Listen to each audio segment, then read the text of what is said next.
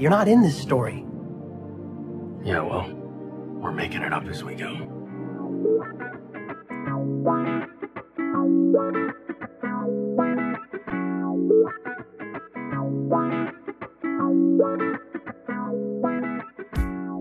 Welcome to Making It Up As We Go, a Destiel fan fiction anthology podcast.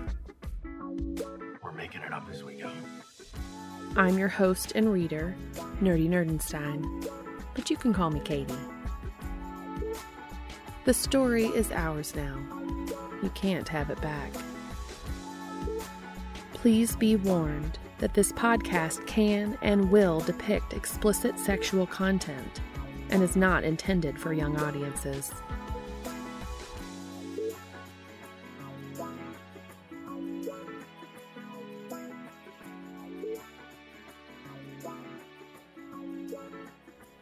Hello and welcome.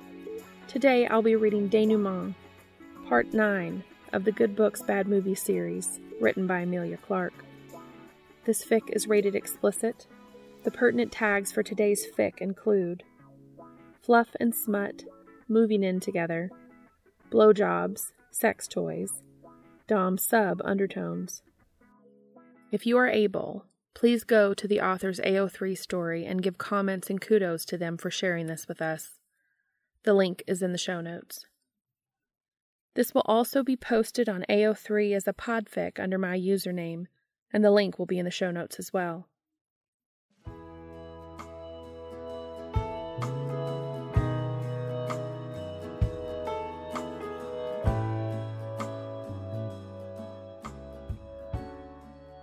Denouement, Part 9 of the Good Books, Bad Movies series. Written by Emilia Clarke. Read for you by Nerdy Nerdenstein. Summary. Despite the speed of his courtship with Cass, Dean had never really believed in love at first sight. Sure, something had happened to them right away, sparking between them in that handshake neither could let go. That something wasn't capital L love, but it didn't have to be to have changed their lives irrevocably. He had read a few novels where instant devotion worked as a trope, but he remained skeptical in real life. Until Linda Tran unlocked the front door of the little gray house, and he had to reconsider that notion.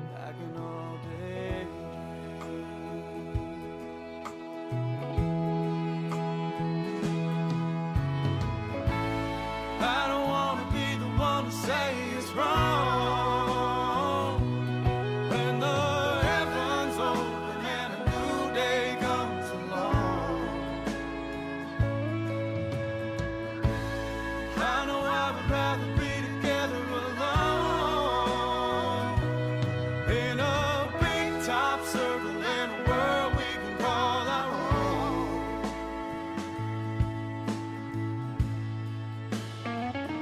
It's all our own.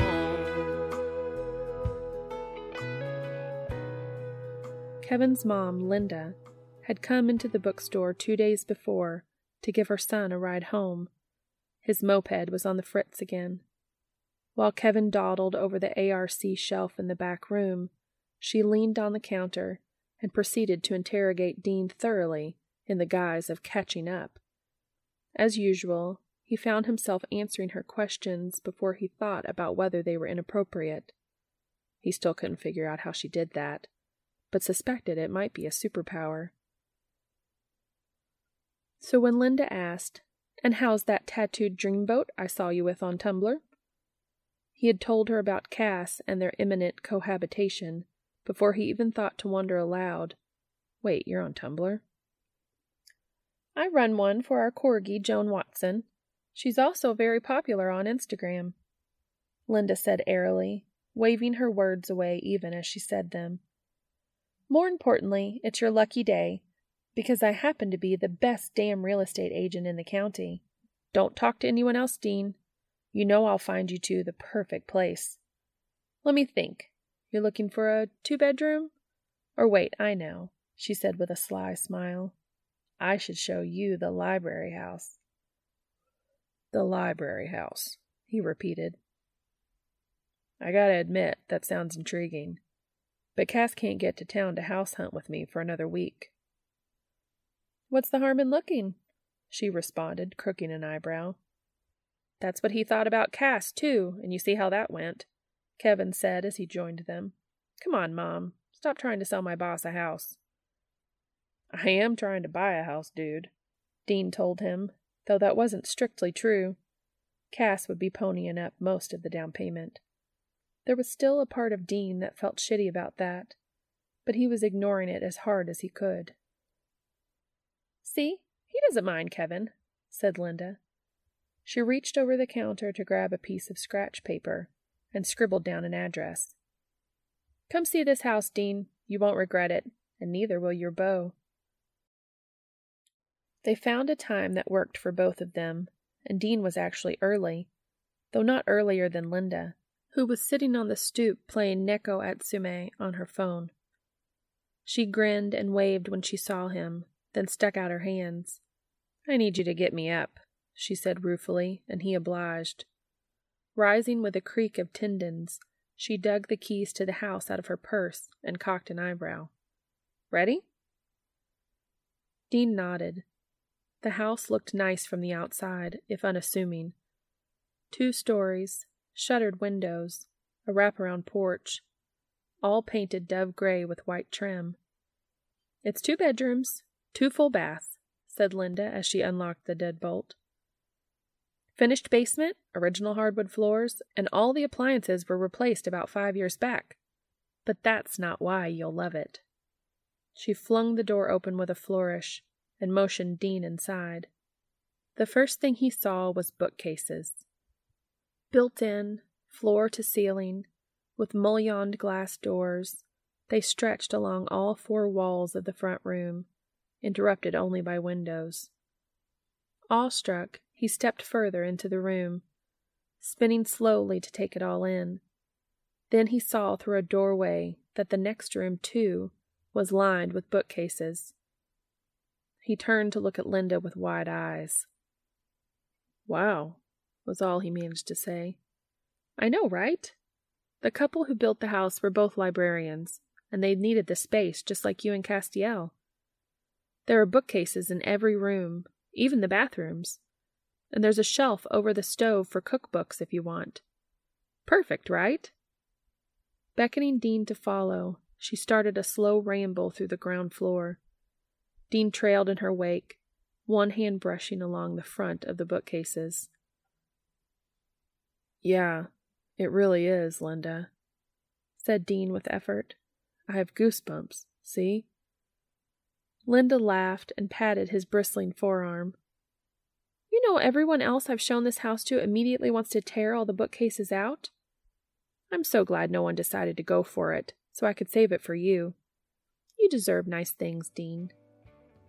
That's what they tell me, Dean said.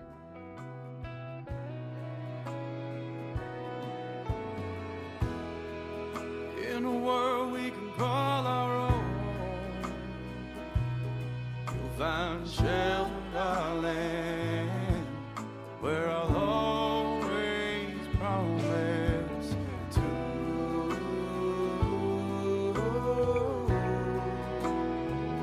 never let it be.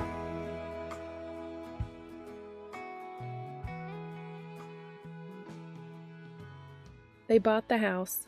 Cass bought the house, whispered a voice in Dean's head. Because he wanted to, said another, more logical whisper. Because he wants to live with you. Castiel had been even more gobsmacked than Dean by what he deemed the perfection of the library house. It's like it was built specifically for us, Dean. We can shelve by subject. Library of Congress, maybe? In fact, he'd been so excited by the prospect of organizing their books that he accidentally locked the 2 of them in a closet, kissing Dean breathless while a not-at-all-fooled Linda searched for the key. On a balmy day in early June, Castiel pulled his U-Haul up to the curb out front and parked behind his own Saab, back seat stuffed full.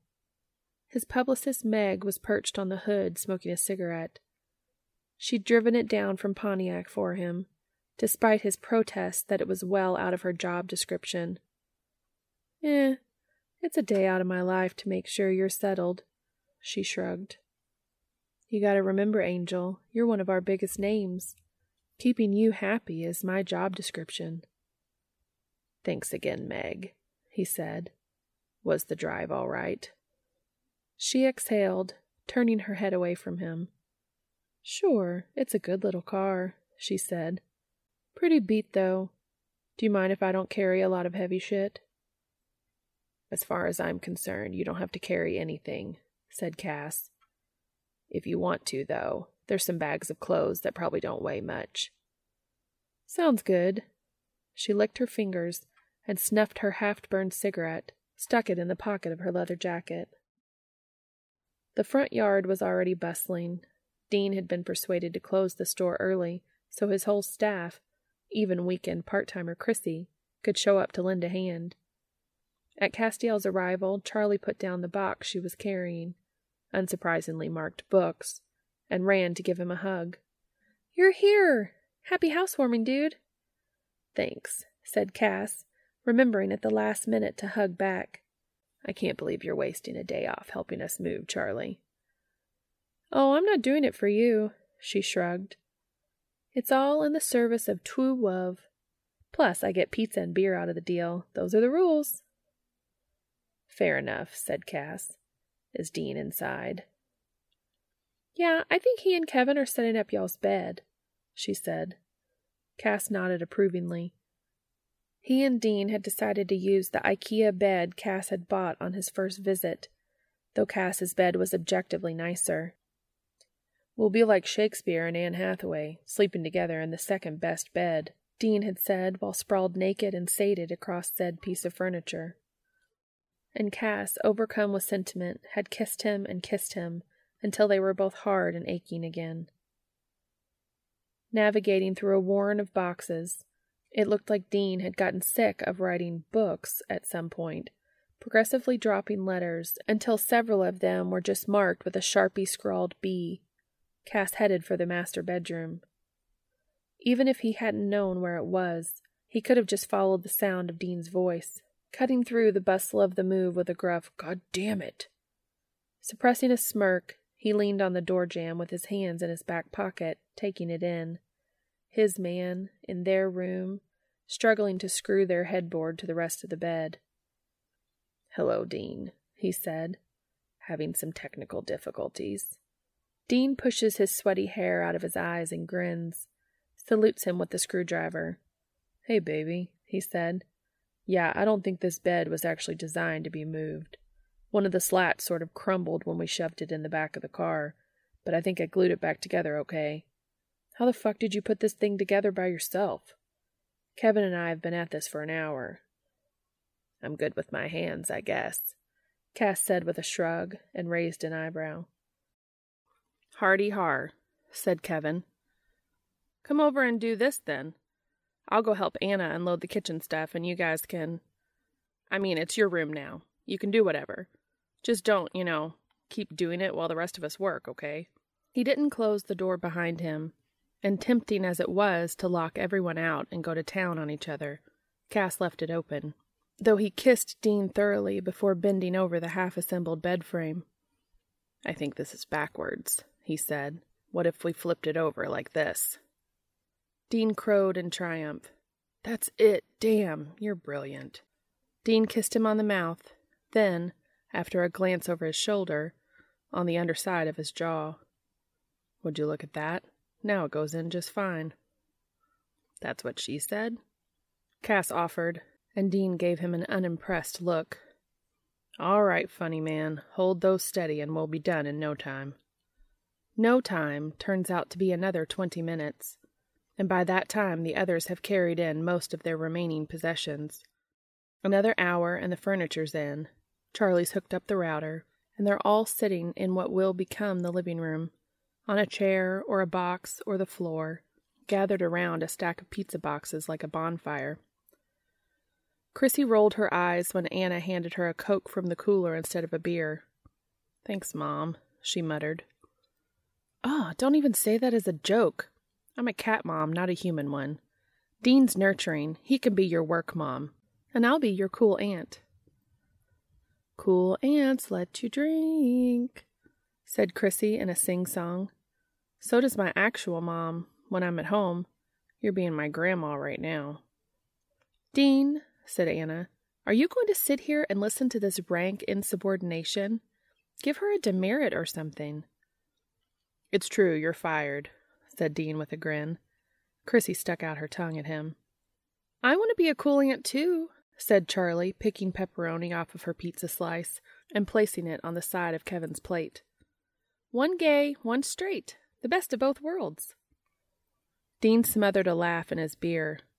I wouldn't call Anna straight exactly. How many times did you hook up with Ruby our sophomore year?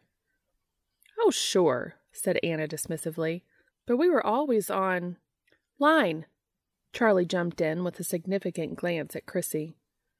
Anna, no one wants to hear about your gross 90s cybersex.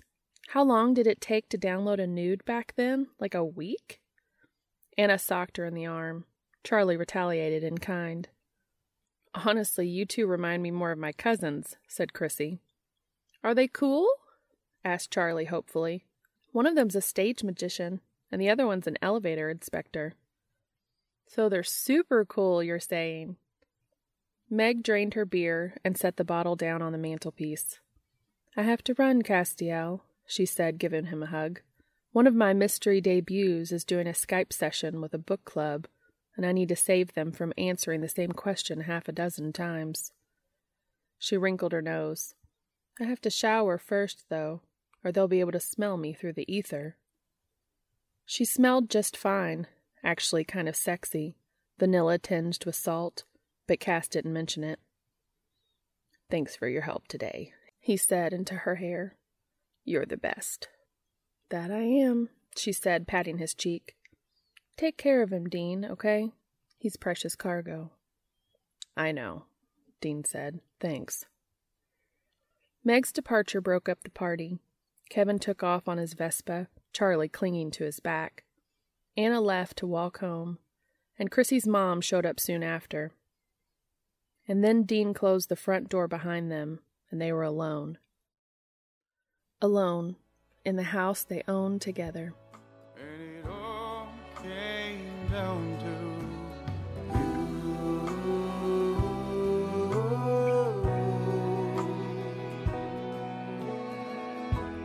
I don't really know the way. Laid out stranger than it seemed. But what went down came true.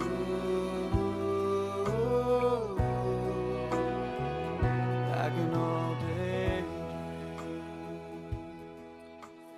Dean strolled over to Cass, sprawled out on the couch, and tumbled into his lap, one knee nudging between his thighs. We did it, he said, ruffling Cass's hair. We live together. And we have all the time in the world not to fuck, Cass said with a smirk, shoving both hands down the back of Dean's jeans. Totally optional. Yep, no need to rush, said Dean, and pulled Cass's shirt over his head. Definitely no reason to do it right here when our bed's all set up in the next room. Cass kissed him hard, pushing his tongue deep into Dean's mouth. He unzipped Dean's fly and tugged his pants down enough to get a better grip on his ass. No reason at all, he mumbled. Take your shirt off. Dean obliged, pressing his knee more firmly into Cass's hard dick and licking his ear. I want to suck your cock, baby, he said breathlessly, unbuckling Cass's belt. There's a surprise. Shut up, you love it. Dean sank to his knees in front of the couch and worked Cass's pants and boxers down to his ankles. He trailed wet kisses over Cass's hip bones, fingers fluttering light and easy over his cock. I love it too. It's perfect. Your cock is perfect. Cass moaned as Dean took him into his mouth with a pleased hum. Dean reached over for his hand and put it on the back of his head. Fuck my face, Dean said, and then licked up the length of Cass's dick. "Mess me up. I want it rough." "You usually do," panted Cass, thrusting up as he held Dean's head in place. Dean made a noise of pure satisfaction and closed his eyes, sucking eagerly as Cass's cock prodded at the back of his throat. "Your mouth was made for this," Cass whispered. Maybe. Dean's heard that before, from women too. But in this case, he's pretty sure it's Cass who's made for this, whose dick was designed to fit so well in Dean's mouth, so sweet and right. Dean tried to swallow around him, gagged, got through it. He grabbed Cass's hand again, not sure whether he wanted his hair pulled harder or his face forced further against Cass's pelvis. "Ah, fuck, I'm gonna come," said Cass. Can I come on your face?" Dean pulled off quickly, replacing his mouth with his hand, jacking Cass fast and steady until he came with a cry over Dean's lips and chin. Dean licked up as much as he could. "I love how you taste," he said. "I love how you feel. I love you, Castiel." "I love you too," said Cass, his hand in Dean's hair gentle now. He gathered up his own cum from Dean's cheek and slid it lazily over his bottom lip. "Get up here so I can show you." Dean climbed back on top of him, getting his shoes off on the way so Cass could remove his jeans and arrange him on his hands and knees on the couch, bent over one arm. "I'm going to make you come without touching your cock," growled Cass. If you know where we packed the lube." Dean said. "Check my jeans pocket." Lube retrieved, Cass parted Dean's ass cheeks and brushed the pad of his thumb over Dean's hole. "Speaking of perfection," he muttered, and dove in with his mouth. "Ah, holy fuck!" gasped Dean as he pushed back into Cass's tongue. "Cass, that feels so damn good." Cass grunted in agreement, slurping at Dean's hole until his tongue slipped into him. True to his word, he didn't touch Dean's dick, but his hands roamed the rest of his body, pinching nipples, stroking over his skin until Dean shivered. Cass didn't move his head away while he slicked his fingers up with lube, and slowly slid in two at once, still licking at Dean's rim while he zeroed in on his prostate. "You like that?" he purred. "You like it when I fuck your ass, however I do it?" You can fuck me however you want. I'm putting you in charge." "Stay here for a minute." Cass fumbled for Dean's hand, urged him to finger himself. It wasn't the same, but Dean did what he could, pumping his fingers in and out until Cass returned, and he felt an unexpected pressure nudging against him. "Shit, is that a dildo?" "It is indeed," Cass purred. "Found it while I was packing. I'd like to fuck you with it until you come all over yourself." "Turn me over then. Like this, I'm just gonna come all over the couch." "Fair enough." Cass flipped him and kept working the dildo into his ass. "Don't touch yourself, and don't touch me," he said. "Hold on to the arm of the couch so you're not tempted." "Yes, sir," Dean gasped. He spread his legs wider, hooking one over the back of the couch and putting the other foot on the floor. This gave him the leverage to fuck back onto the dildo, meeting Cass thrust for thrust. "Oh, fuck, that feels good." "You look so good from here, Dean," Cass said, voice awestruck. "You're so fucking greedy for it. So hungry to be stuffed full." "Your dirty talk has really improved, baby," was the last complete sentence Dean managed to get out before his eyes rolled back in his head and he just started chanting meaningless syllables. Cass stooped to kiss him as he came, and then cleaned him off thoroughly with his tongue, easing the dildo out of him. "One room down," said Cass. "Kitchen next, do you think? I'd like to fuck you bent over the counter." "You got it," said Dean. "Nap time first. I'm exhausted." "Manual labor and an orgasm will do that." Before lying down, though, Dean rummaged through a box he hadn't opened for years, full of things that reminded him of his parents, that he couldn't get rid of but didn't want to look at every day. His dad's journal, his mom's handwritten recipe for apple pie, a newspaper-wrapped object his hand knew instantly. "Oh, shit, I thought I broke this," he said, uncovering a slightly chipped ceramic statue. It's a little tow-headed angel, bare feet crossed and wings rising from its back in the shape of a heart. "That looks like something they'd find drugs in an episode of CSI," said Cass. "Hey," said Dean, "my mom gave this to me when I was a kid. We never went to church that often, but she always told me angels were watching over me." He set the statue down on the windowsill above their bed. Cass kissed him on the cheek. "Sorry. You know I'm named for an angel, right? Angel of Thursday. Shield of God."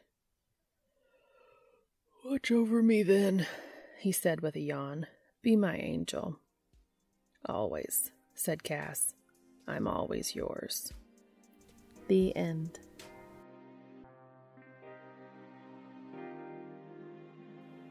Thank you so much for your support. You can contact me on Twitter, Tumblr, or by emailing me at makingitupaswegopod@gmail.com. As always, thank you so much for listening.